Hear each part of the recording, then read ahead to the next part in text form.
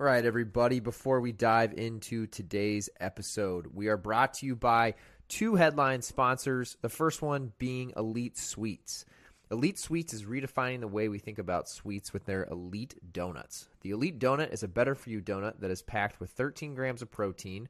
They're gluten-free, keto-friendly, and contain only 1 gram of sugar. These have become a staple in our house as we look to have a healthy diet and want products that if we do feel like having that sweet or, having a cheat meal or just a cheat snack, something that's not going to completely ruin our diet. So Elite Sweets have become that. It's a donut. It tastes delicious. It tastes just like those shitty donuts that you're used to growing up, except these ones are high in protein, gluten-free. They're keto-friendly for all you keto dieters out there. And most importantly, in my mind, they only contain 1 gram of sugar. So get yours today at EliteDonut.com or on Amazon. If you use code ShaneWhite30 at checkout, you'll get 30% off your order. And that code works on both Amazon and EliteDonut.com. Again, that code is ShaneWhite30, all one word, and you'll get 30% off your order.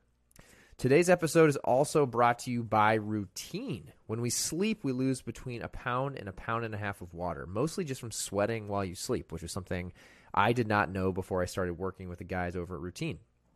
They've come up with a product that they call Morning Routine. It's a single-serve packet that I take every morning, and it contains half an organic lemon, 1 tablespoon of apple cider vinegar, Himalayan sea salt, all 6 essential electrolytes, and most importantly, no sugar. Most people wake up, they grab that cup of coffee first thing in the morning. What most people don't realize is if you wake up dehydrated, which is easy to do when you wake up from a long night's sleep, your body sweats and expels a lot of vapors while you're sleeping. Instead of grabbing that cup of coffee, try grabbing a Morning Routine packet. Each of these, as I mentioned, is made up of all these great ingredients that helps rehydrate you in the morning, get your metabolism going once again. I just take one of these little single-serve packets, tear one open, throw it into, just a shaker bottle or 20 ounces of water, shake it up, and drink it first thing in the morning. You feel a difference. You really do feel hydrated again. You can tell the difference when you use the product and then go off of it again, the difference you feel first thing in the morning. Routine, trusted ingredients, made convenient. You can go to yourroutine.com and use code ShaneWhite30.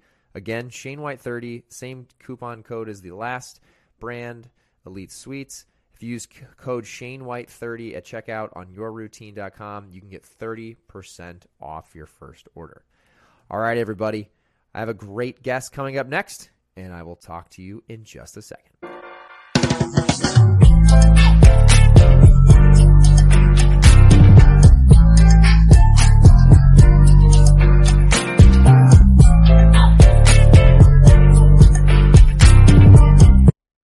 All right, everybody. Welcome to the show, Grace. Everybody who's listening, it's my pleasure to introduce Grace Chang from Milk Labs. Grace, welcome to the show. Hi, it's so nice to be here. It's a pleasure having you. For everyone listening who doesn't know what Milk Labs is, would you mind giving everyone a rundown of the brand? Yeah. Milk Labs is an oatmeal company. I know first off, it's not the sexiest thing in the world, but it's something that I'm absolutely passionate about. It was really a company born out of convenience. I made the products for myself. And, my background, I started modeling when I was 17 and I was traveling the world throughout college. And oatmeal was the one constant in my life for the past decade. It was literally my go-to every single morning, the only thing that got me through literally my busiest days. And I would travel just putting oatmeal into a little Ziploc bag, going to my local, or not local, but any Starbucks or any coffee shop I can find. I'm like, hey, can I get a cup and some hot water? And I just make it myself. Because, everything else on the market was, I'm not going to badmouth anyone, but kind of gross, borderline, just very gummy texture, too much sugar. Anyways, long story short, I'm very particular about what I like, what I would personally put in my body, and Milk Labs is exactly that. And rather than just keeping it to myself, I thought I'd share it with the world, and to that end, Milk Labs was born. Love it. Very cool. And where did you come up with the name? So everyone thinks actually Milk Labs is an oatmeal company, a milk company, an ice cream company. And I think that, somewhere along the lines, there was a little bit of confusion, but ultimately, when I first started the company, milk spelled with a Y obviously refers to non-dairy milks. And when I started the company, I had this brilliant idea to have a unique base using roasted almond meal mixed in with the oats. And that essentially would imitate the flavor, the texture, and the creaminess of like an almond milk cooked oatmeal. And okay. you just have water. And that's essentially how milk ended up in the name Milk Labs. Labs, obviously nothing artificial about it. I created the products in my home kitchen. I mean, it was just a remake of what I was eating every single day for years and years. Yeah. It was just more so something where, for me, I don't like to start my day off with a ton of sugar. I like to have, at least a good amount of fiber and whatnot just to start my day. So I kind of worked backwards with just the nutritional profile in mind, and then played around with the ratios of all of the products, and then kind of came up with the final tasting product with, all the specs I wanted to hit. And then also it tastes good and just be the perfect product. And so that's how I came up with Labs, which, together is Milk Labs. Love it. Very cool. No, that's cool. I always love to ask, especially as we think about going 0 to 1. It's one thing to be, you were modeling and on the go and you're creating something out of your own kitchen. It's a big leap to go from that to launching a brand. So I'm assuming there must have been a jumping point. Did you start sharing your homemade oats with other people? Was there something that kind of was the impetus for you being like, hey, wait a minute, I think I could sell this? To be honest, I was that kid. You're a little kid and everyone's like, what do you want to be when you grow up? And everyone's like, the little boys are like firefighters and, the girls are saying whatever.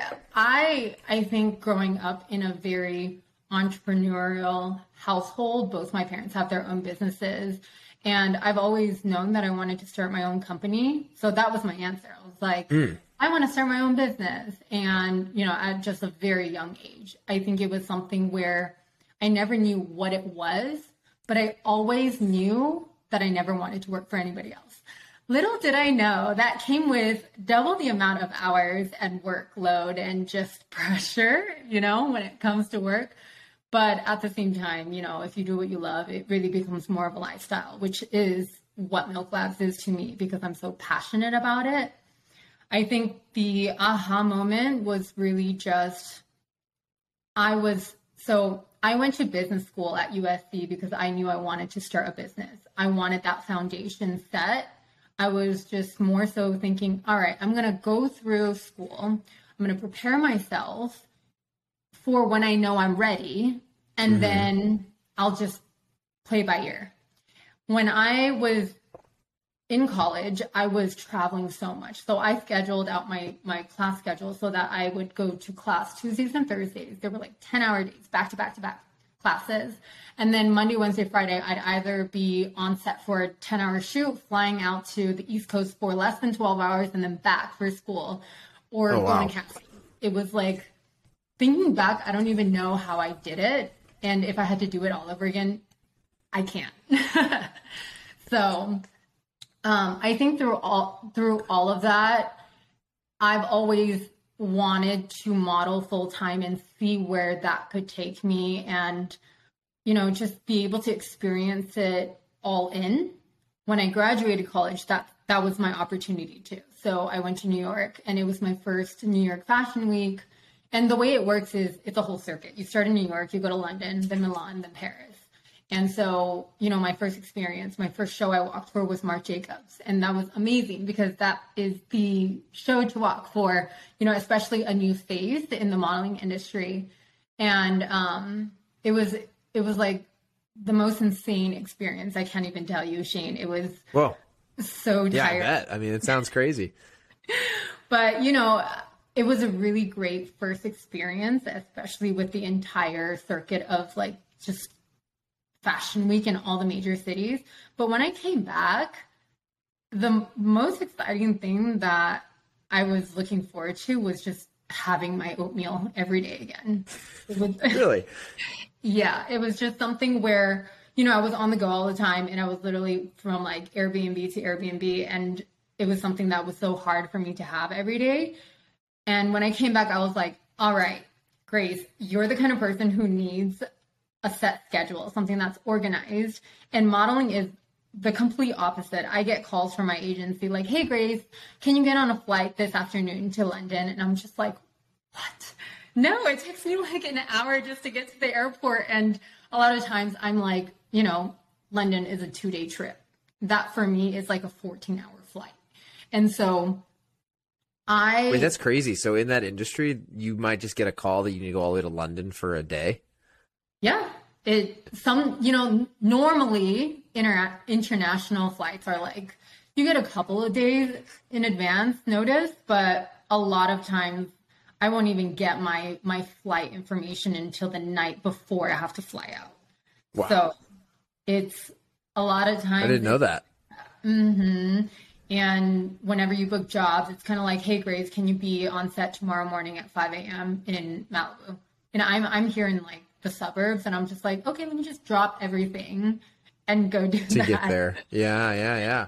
So that's a really interesting, because I mean, obviously I know the CPG space. Going from modeling to CPG, that had to have been quite just a shock to the system. I mean, it's you talk about night and day difference of what your world looks like. Was there a point where you were just like, I'm tired of either the modeling side, or was it more of you were jumping to Milk Labs type of situation, or both? So modeling has always, between us, or I guess anyone else that's and everyone listening. Modeling has always been kind of a love-hate relationship for me. The love part is being able to like grow up and see all these big brands and, be the face of big campaigns that you never, ever thought you could be a part of. And it's humbling. But at the same time, a lot of modeling is very surface level, right? How you look. If you're able to represent like the crowd that they're trying to sell to.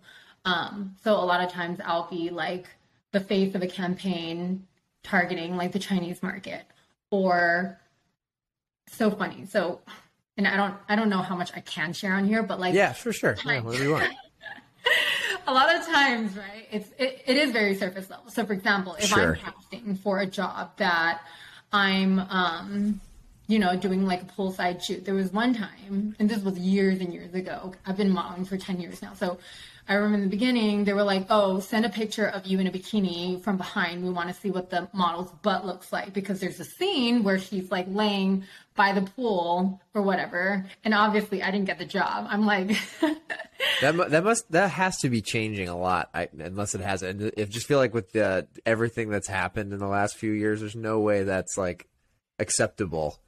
Yes and no. I think it's like, if it's not said out loud. I mean, of course, if you're going to cast a model for a bikini shoot, she has to be, she has to make your bikinis look good.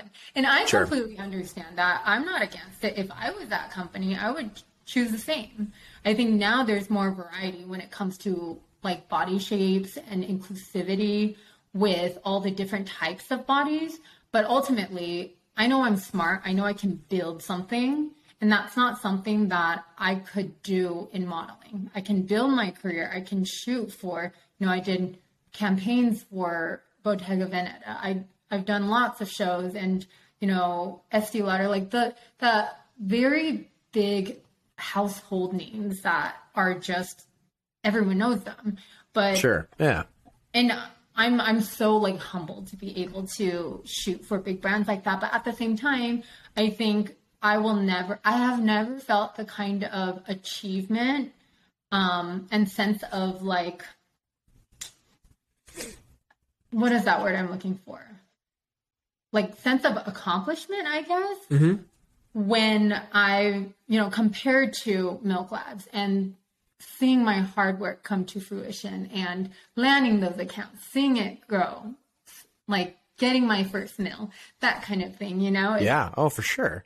There's something different, I'm sure, between like building something, selling something, and profiting versus just, it sounds like the modeling agency, and not agency, but I guess that whole industry is just, you're sitting and waiting and hoping you get a big opportunity, and then you're hoping you do really well, and then you're kind of waiting for the next one. It seems like there's not a lot of control. Yeah, there isn't, because it all goes through the agency. I mean, granted, I owe so much of my life to the modeling industry and my position, like the work that I've done, because Sure. I mean, I made a lot of money. I self-funded Milk Labs completely, and I've never Good for you. money for the company. And I think it's part of like my slow growth business model, which has prevented me from like needing funding or anything at this point. I mean, granted, we're only 4.5 years in, but at the same time, like so many CPG brands look for funding like before they even launch or right when they launch. You know what I mean? So, definitely. Yeah. I know it's funny I told you before we started recording, being at RX Bar, I knew RX Bar's story, and I knew that they bootstrapped and self-funded it. And that's why it got such a big multiple, and it was such a big deal in the industry. But it's been funny over the last, even since COVID and starting this podcast and everything I do, how few brands do that. I know it's not like it's an easy thing to do. Otherwise, a lot of brands would. But man, it's such a different. I feel like it's such a different outcome, most likely at the end of the journey. If you're raising a ton of money, there's just no way it's the same outcome that I guess I watched happen. And I always thought that was the norm. Obviously, it's not. It was kind of a very unique situation, but good for you. I mean, that gives you a ton of power, especially if you ever do want to sell it. I think honestly, people look for funding when they are trying to sell it. Mm-hmm. Haven't you seen that? I don't think that nowadays, if you want to be a national brand, if you want to have rapid growth, you almost have to have funding. I don't know any companies who don't. And so many people I've talked to, they're like, Grace, you should get funding. You should go national. You should, keep launching into new retailers. And I'm just like, no. At this point, I think COVID is honestly what messed up my focus. Because so the way I started to build my company was mainly food service, coffee shops, hotels, corporate co-working, all of that. But then I lost all of my customers when it came to, the pandemic. Yeah, and sure. That's actually when I started really focusing on e-commerce and also launching into retail, because people were clearing the shelves on in grocery stores. It was the only place people were still spending money. And I mean, the growth was great, especially since it was all just pretty organic, in the sense where I did all my pitches, I do all my sales. And then, slowly we got into 1, into 2, into 3 chains, and then, rapidly more. But it came to a point where and for me, I was so focused on just expanding. I didn't really take the time to look at how we were performing. And so a year later, after I got into all of these retail chains, I finally sat down and looked at the numbers, and I was like, holy shit, we're not moving product in a lot of these stores. Oh, yeah. Okay. Yeah, because it's a huge issue. A lot of people don't realize that until it's too late. Yeah, exactly. And I mean, being able to nurture and grow within a customer that you've already acquired is much easier than getting a brand new customer. But even then, it's I think a lot of us, including me, just don't realize that we're just so focused on increasing the doors, the door count, and then just forgetting about all the customers that we've committed to. We've promised them not only product on their shelves, but also the support to help move product off the shelves. And at the end of everything, and it was only not until earlier this year, I want to say, that I realized I totally just went down this deep rabbit hole, and I was like, all right, I got to stop. And the best way I like to describe this is that I've adopted all of these children over the past year to 2 years. And I realized I never wanted any of them. And now they're expensive, and I have to take care of them and I have to nurture them till they grow up, And yeah, it's a good way to think about it. And so, honestly, we just launched in Whole Foods Northeast and then Target in California and then, a bunch of other natural chains, but it was the last of it. I've turned down everything else. I've stopped submitting for category reviews. And it's not because we're better than everyone else because we don't want to. It's really honestly, yes, I don't want to, but for the reason that I would rather spend all my time and money now to nurture and take care of all these kids I've already adopted. I can't. Yeah, no, for sure. I know. I used to always hear this analogy of it's one thing to get the doors. I'm going to butcher this. Obviously step one is getting the doors, but it's more important to move the product off the shelf than just getting it on the shelf. And a lot of people forget that latter part. And I know one of the better examples, I can't remember what podcast it was. Jimmy DeChico from Super Coffee explained it really well, how they did that, where they'd get a retailer and they would build it up, sample, figure out how to get velocities really high in every retailer early on, and then go to the next one.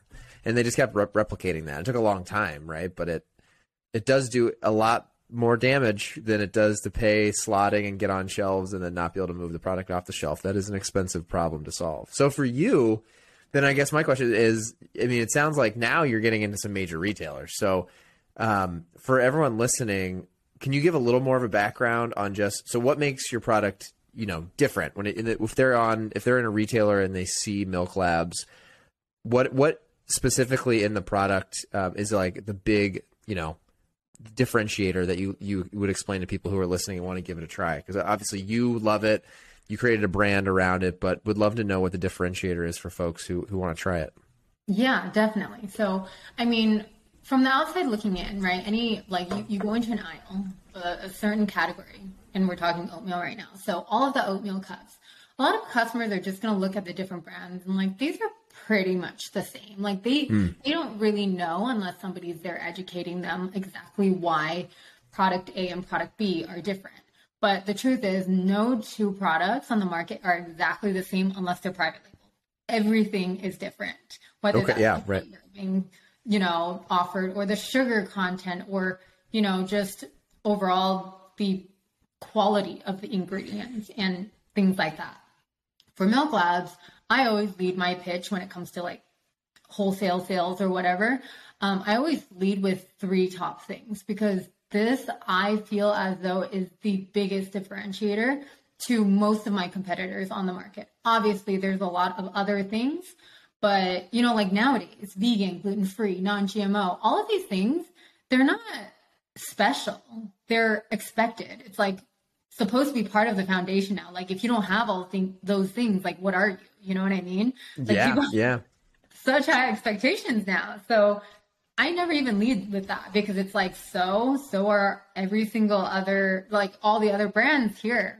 And for Milk Labs, we take pride in really just being as minimal as possible. I don't believe in all of the fillers, all of the extra things that people put in a product because truth be told, you wouldn't be putting all those products if you made it at home. Mm-hmm. So that's a good way to think about it. Yeah, Milk Labs is truly homemade. So the top 3 things that we always lead with: 1, 4 to 6 ingredients. That's it. Every single thing that you see on the ingredient list, you can pronounce, you know what it is, and none of them are natural flavors. So no added flavors.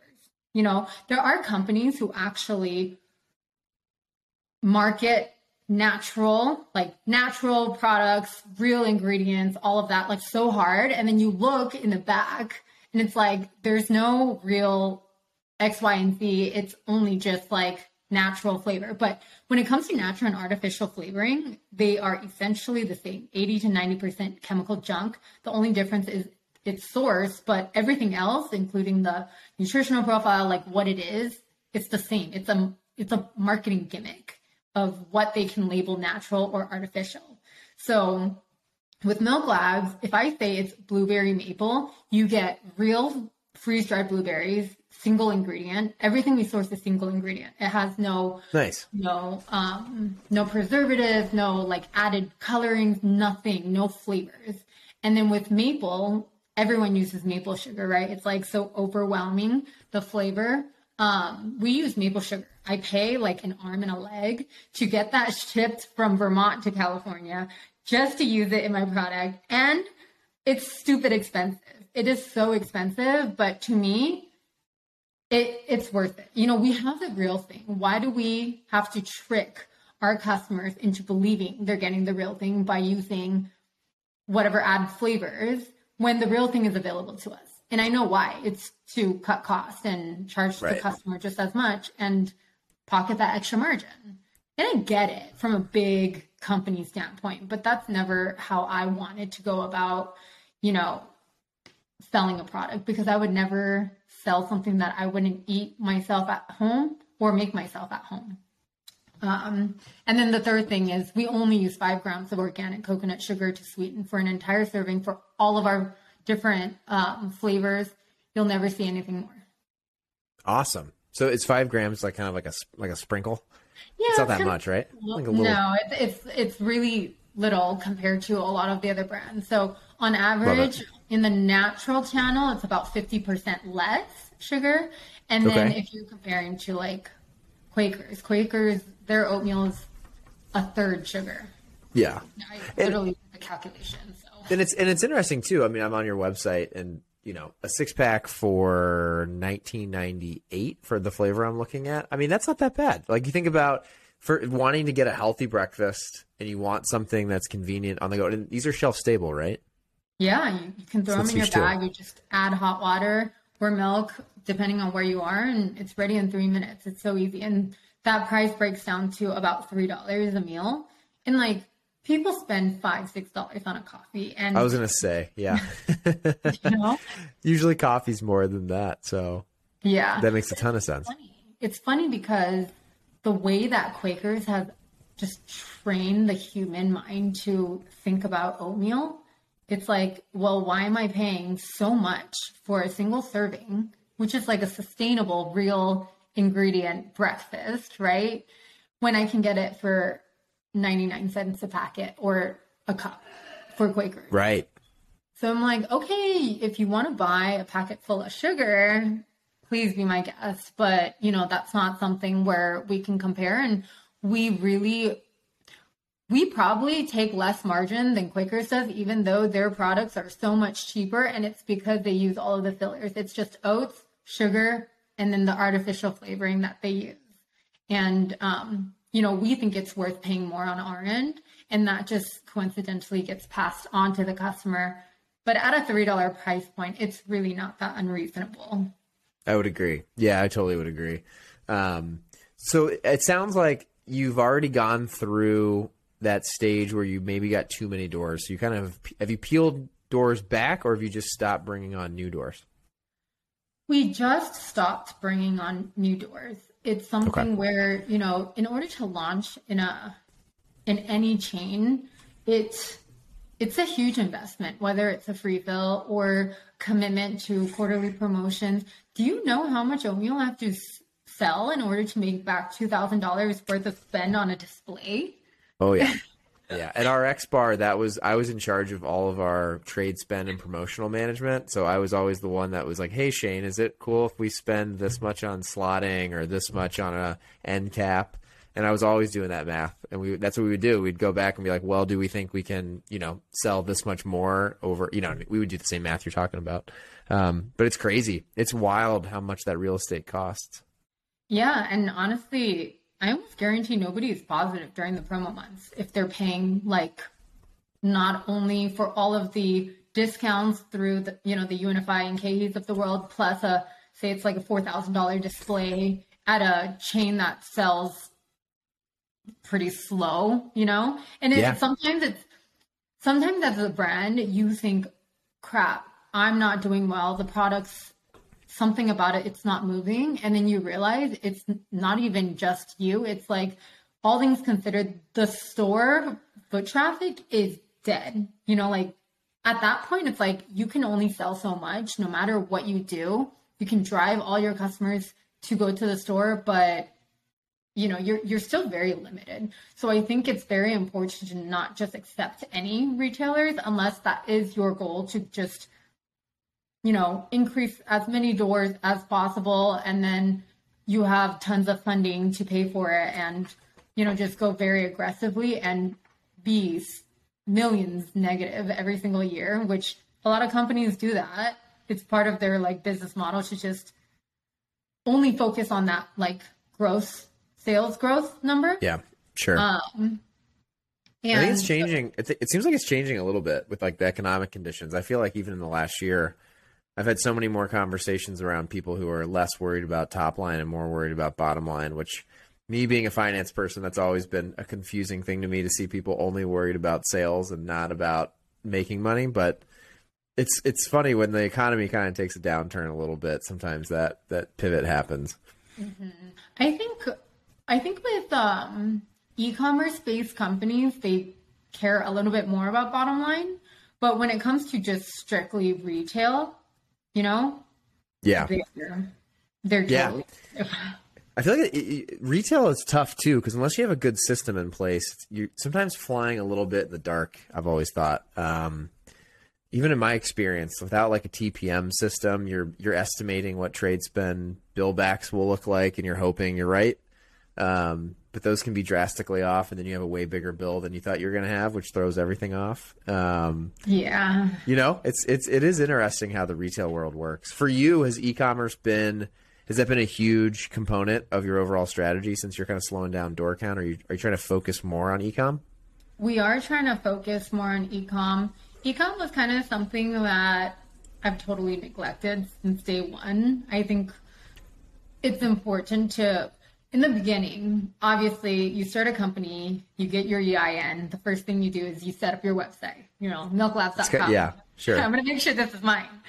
And then from there, it was kind of like, so to back it up 2 steps, I had no idea what I was doing because I never started a company before. I had 0 connections in the food and beverage industry.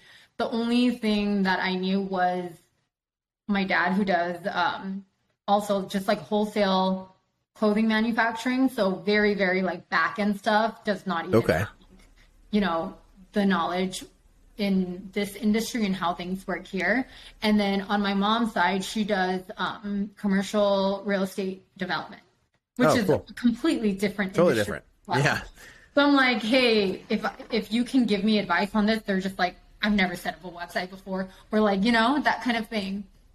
So I went into it and I was like, all right, I'm going to start this website, use one of those free Shopify templates, put together this like website. I was like, wow, this looks amazing. We're going to kill it or whatever. And then you realize traffic really doesn't just come naturally. You really have to drive it. And being the only employee at Milk Labs for, the first couple of years, to be honest, it was something where I knew I had to put all of my time and focus into something where I knew it was going to have the ROI I needed in order to grow. Sure. And makes sense. Selling a product that's, a $3 SRP, I need to move volume. I can't just be selling 6-packs and like expecting slinging 6 and 12 packs will, grow my company, especially that, obviously if I'm the one out there selling the product, growing the company, I don't have time to be in a commercial kitchen making the oatmeal myself. So I took a huge leap of faith when I first started the company and just decided to work with a co-packer. And the co-packer, so we started off with 3 SKUs. The co-packer required us a 20,000 minimum per SKU. So I was like, okay, I'll buy 60,000 units and I'll figure it out, right? So I invested a ton of money, which was like, everything that I saved from modeling. I got the product because it's hard to sell something that you don't physically have yet. And then I brought in all this product. Luckily, I was able to just like store it at my dad's warehouse. And nice. Okay, so who wants to buy my oatmeal? I have a ton of it, and it really just like lit this huge fire under my ass. And it was like, all right, sell. Don't let food go to waste. Don't let your investment go to waste, and do everything you can to just sell through before expiration. Yeah. It's a 12-month shelf life, which really means you have like 9 to 10 months. And that's cutting it real close because the customer needs to also have some time to think through it. Right. And ultimately, you know, grew just selling to a bunch of coffee shops, hotels, anybody that I can get a hold of. Because when I first started trying to sell to a grocery store, it didn't move. We were sitting at a $450 price point in the beginning. Nobody knew the brand. Everyone was buying Bob's Red Mill, Purely Elizabeth, and all those other big national brands that, you know, just had all this brand trust. And I was like, right, this is not my market. I stopped pitching to grocery stores few months into my business. And I was like, all right, I gotta go a different route. And I sold through everything. I was profitable my first year. It was actually insane. Wow. Good for you. I was going to say, did you have, this is always interesting, I think. So when you produced all that and you knew you had to sell it, was it kind of like, I'm just going to go sell this? Or did you have a backup plan? Were you like, if I don't sell this, what was step 2? There was none. I was like, this is my only option. I have to make it work. It doesn't matter, you know, what comes my way. If it's a no, I'm going to follow up with you in a couple of months. And no is never a no forever. I was like very aggressive with my sales in the most friendly way. I think a lot of people could see how passionate I was about this new brand and, you know, hearing from the founder and making everything very personalized and just like, hey, you know, how can I help you sell more oatmeal? Like, I even do that like now. I think a lot of my customers buy and work with Milk Labs because they love who they're working with. And we show them that we care. And it's something where, say, a competitor comes in and tries to swoop on our business. They're like, no, we like the product. Our customers like the product. But more than anything, I'm loyal to not even Milk Labs, but loyal to Grace. Oh, that's good. I mean, that's powerful. Yeah. And like, it's funny because I have like national hotel chains that I work with, and I'll reach out to some of them like year end. I'm like, hey, you know, do you need anything before the year ends? Like, I can get you a reorder. I remember there was one customer I did that, and he was like, Grace, let's end your year on a good note. You tell me what I should order, and I'll take it. And I'm like, what? I was like, I'm not going to give you a pallet or anything. You probably sell through like 20 cases a month. So let's just do your regular order. So people. Wow. But I mean, hey, that's powerful to even have that kind of relationship. Yeah. And honestly, those relationships and the people that I've met just working, you know, like pitching to them and then becoming friends. I'm like sending memes and gifts like every day to my customers. And we just have such a great relationship. It makes work fun. Like, that's genuinely what it's all about. Yeah. Very cool. That's awesome. So it sounds like you're in a good spot. I mean, it sounds like from just hearing the story today, you've gone from total concept, making it in your kitchen, to being on shelf, to selling it, to creating relationships. I mean, it sounds like things are going really, really, really well. What does the next 1 to 3 years look like in your eyes for the brand? I think it's continuing to grow in our golden channel of food service, and then making sure that we nurture all of our retail accounts that we've taken on before, you know, expanding more with that side of things. And then ultimately launching new product lines outside of oatmeal, which, you know, for me, I've always been somebody that's on the go. Not so much now because I'm just like married to my computer with this business. I know how that is. Yep. But I think, so with Milk Labs, and I'll end it with this. With Milk Labs, our values, and, you know, we never compromise. Our values will always be flavor, nutrition, and convenience. Every single brand out there has, you know, compromised one of the three just for either, you know, like, if it's convenient, then it tastes like shit. If it's healthy, then it's not convenient. If, you know, it's so hard to get a good balance of the three. And all three of those things are so important to me, especially, you know, from modeling from a decade ago to where I am at now. My health, my energy, my overall well-being is so important to me that I take care. I mean, without your health, you don't have anything. Truthfully. 100%. Say that all the time. Yeah. So for me, I'm a snacker, you know, whether I come out with snack line or dessert line or whatever it may be, it will always hold all three of those values, and, you know, we'll never deviate from it. We'll never compromise. Very cool. That's awesome, Grace. I mean, sounds like a really, really cool brand that you've brought to life and is scaling and growing. So good for you.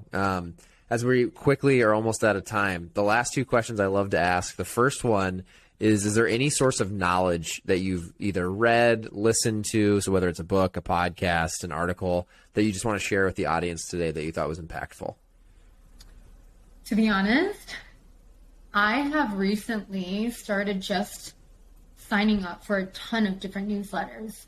And most of them are like trade newsletters where it's like there's one that's D2C something. There's so many, like I can't think of the names off the top of my head. Sure. But just always educating yourself. I don't think there's one source that can just be like the Hail Mary of them all. I think learning from multiple people, different people's experiences, and just like taking whatever works for you and always taking it all with a grain of salt. And, you know, there's not one model that fits for everyone. It's more of trial and error, testing things out and seeing how that works for you.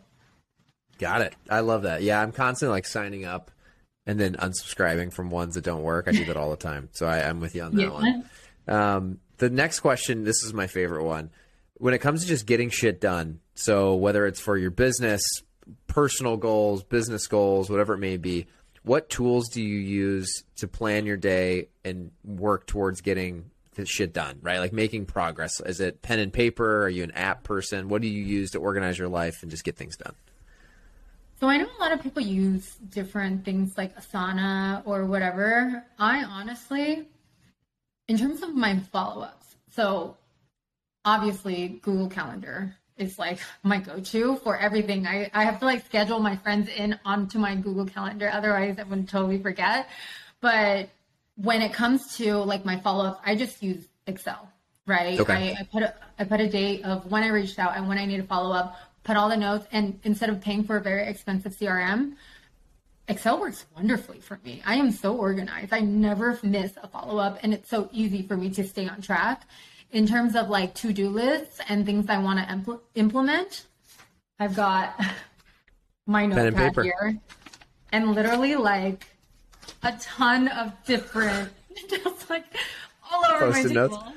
Yeah, just a bunch of Post-its, and you know, it's the only way that I can keep track of all the different things just like going on in my mind. Sure. Because if I don't write it down, if I don't have it in front of me, reminding me every single day until I cross it off with my pen, I'm not going to get it done. So being able to like, you know, it's like sometimes you write things down and then just to cross it off and you're like, yeah, I got this done. It feels so Definitely. Good. Oh yeah. Oh yeah. I do know that. Yeah, no, I love that. I feel like I use pen and paper. I use Google Sheets a lot, or Excel. Yeah, I'm an Excel person too, and I notice I can organize what I need to get done when really quickly, and it's like a good place to just like dump things that I know I need to get done, and then organize it later, and then I can see it on my phone, which is nice. Mm-hmm. Love that. Yeah, especially like nowadays, everyone's sold by all the different like tech and platforms and blah blah blah. I think it's so unnecessary, and especially as like a scrappy little startup like us, we try and save where we can. And honestly, I feel like I do better with my to-do list and what I gotta do every single day than people who pay $500 a month for a CRM or whatever it may be. I'm with you. Yeah, you can do so much with just the simple tools around you. I totally agree. As we're running out of time, Grace, do you want to plug just how people can follow you and how they can follow the brand and how people can try the product? Sure. I think the best place to go to is MylkLabs.com, and it's spelled MYLKLABS.com.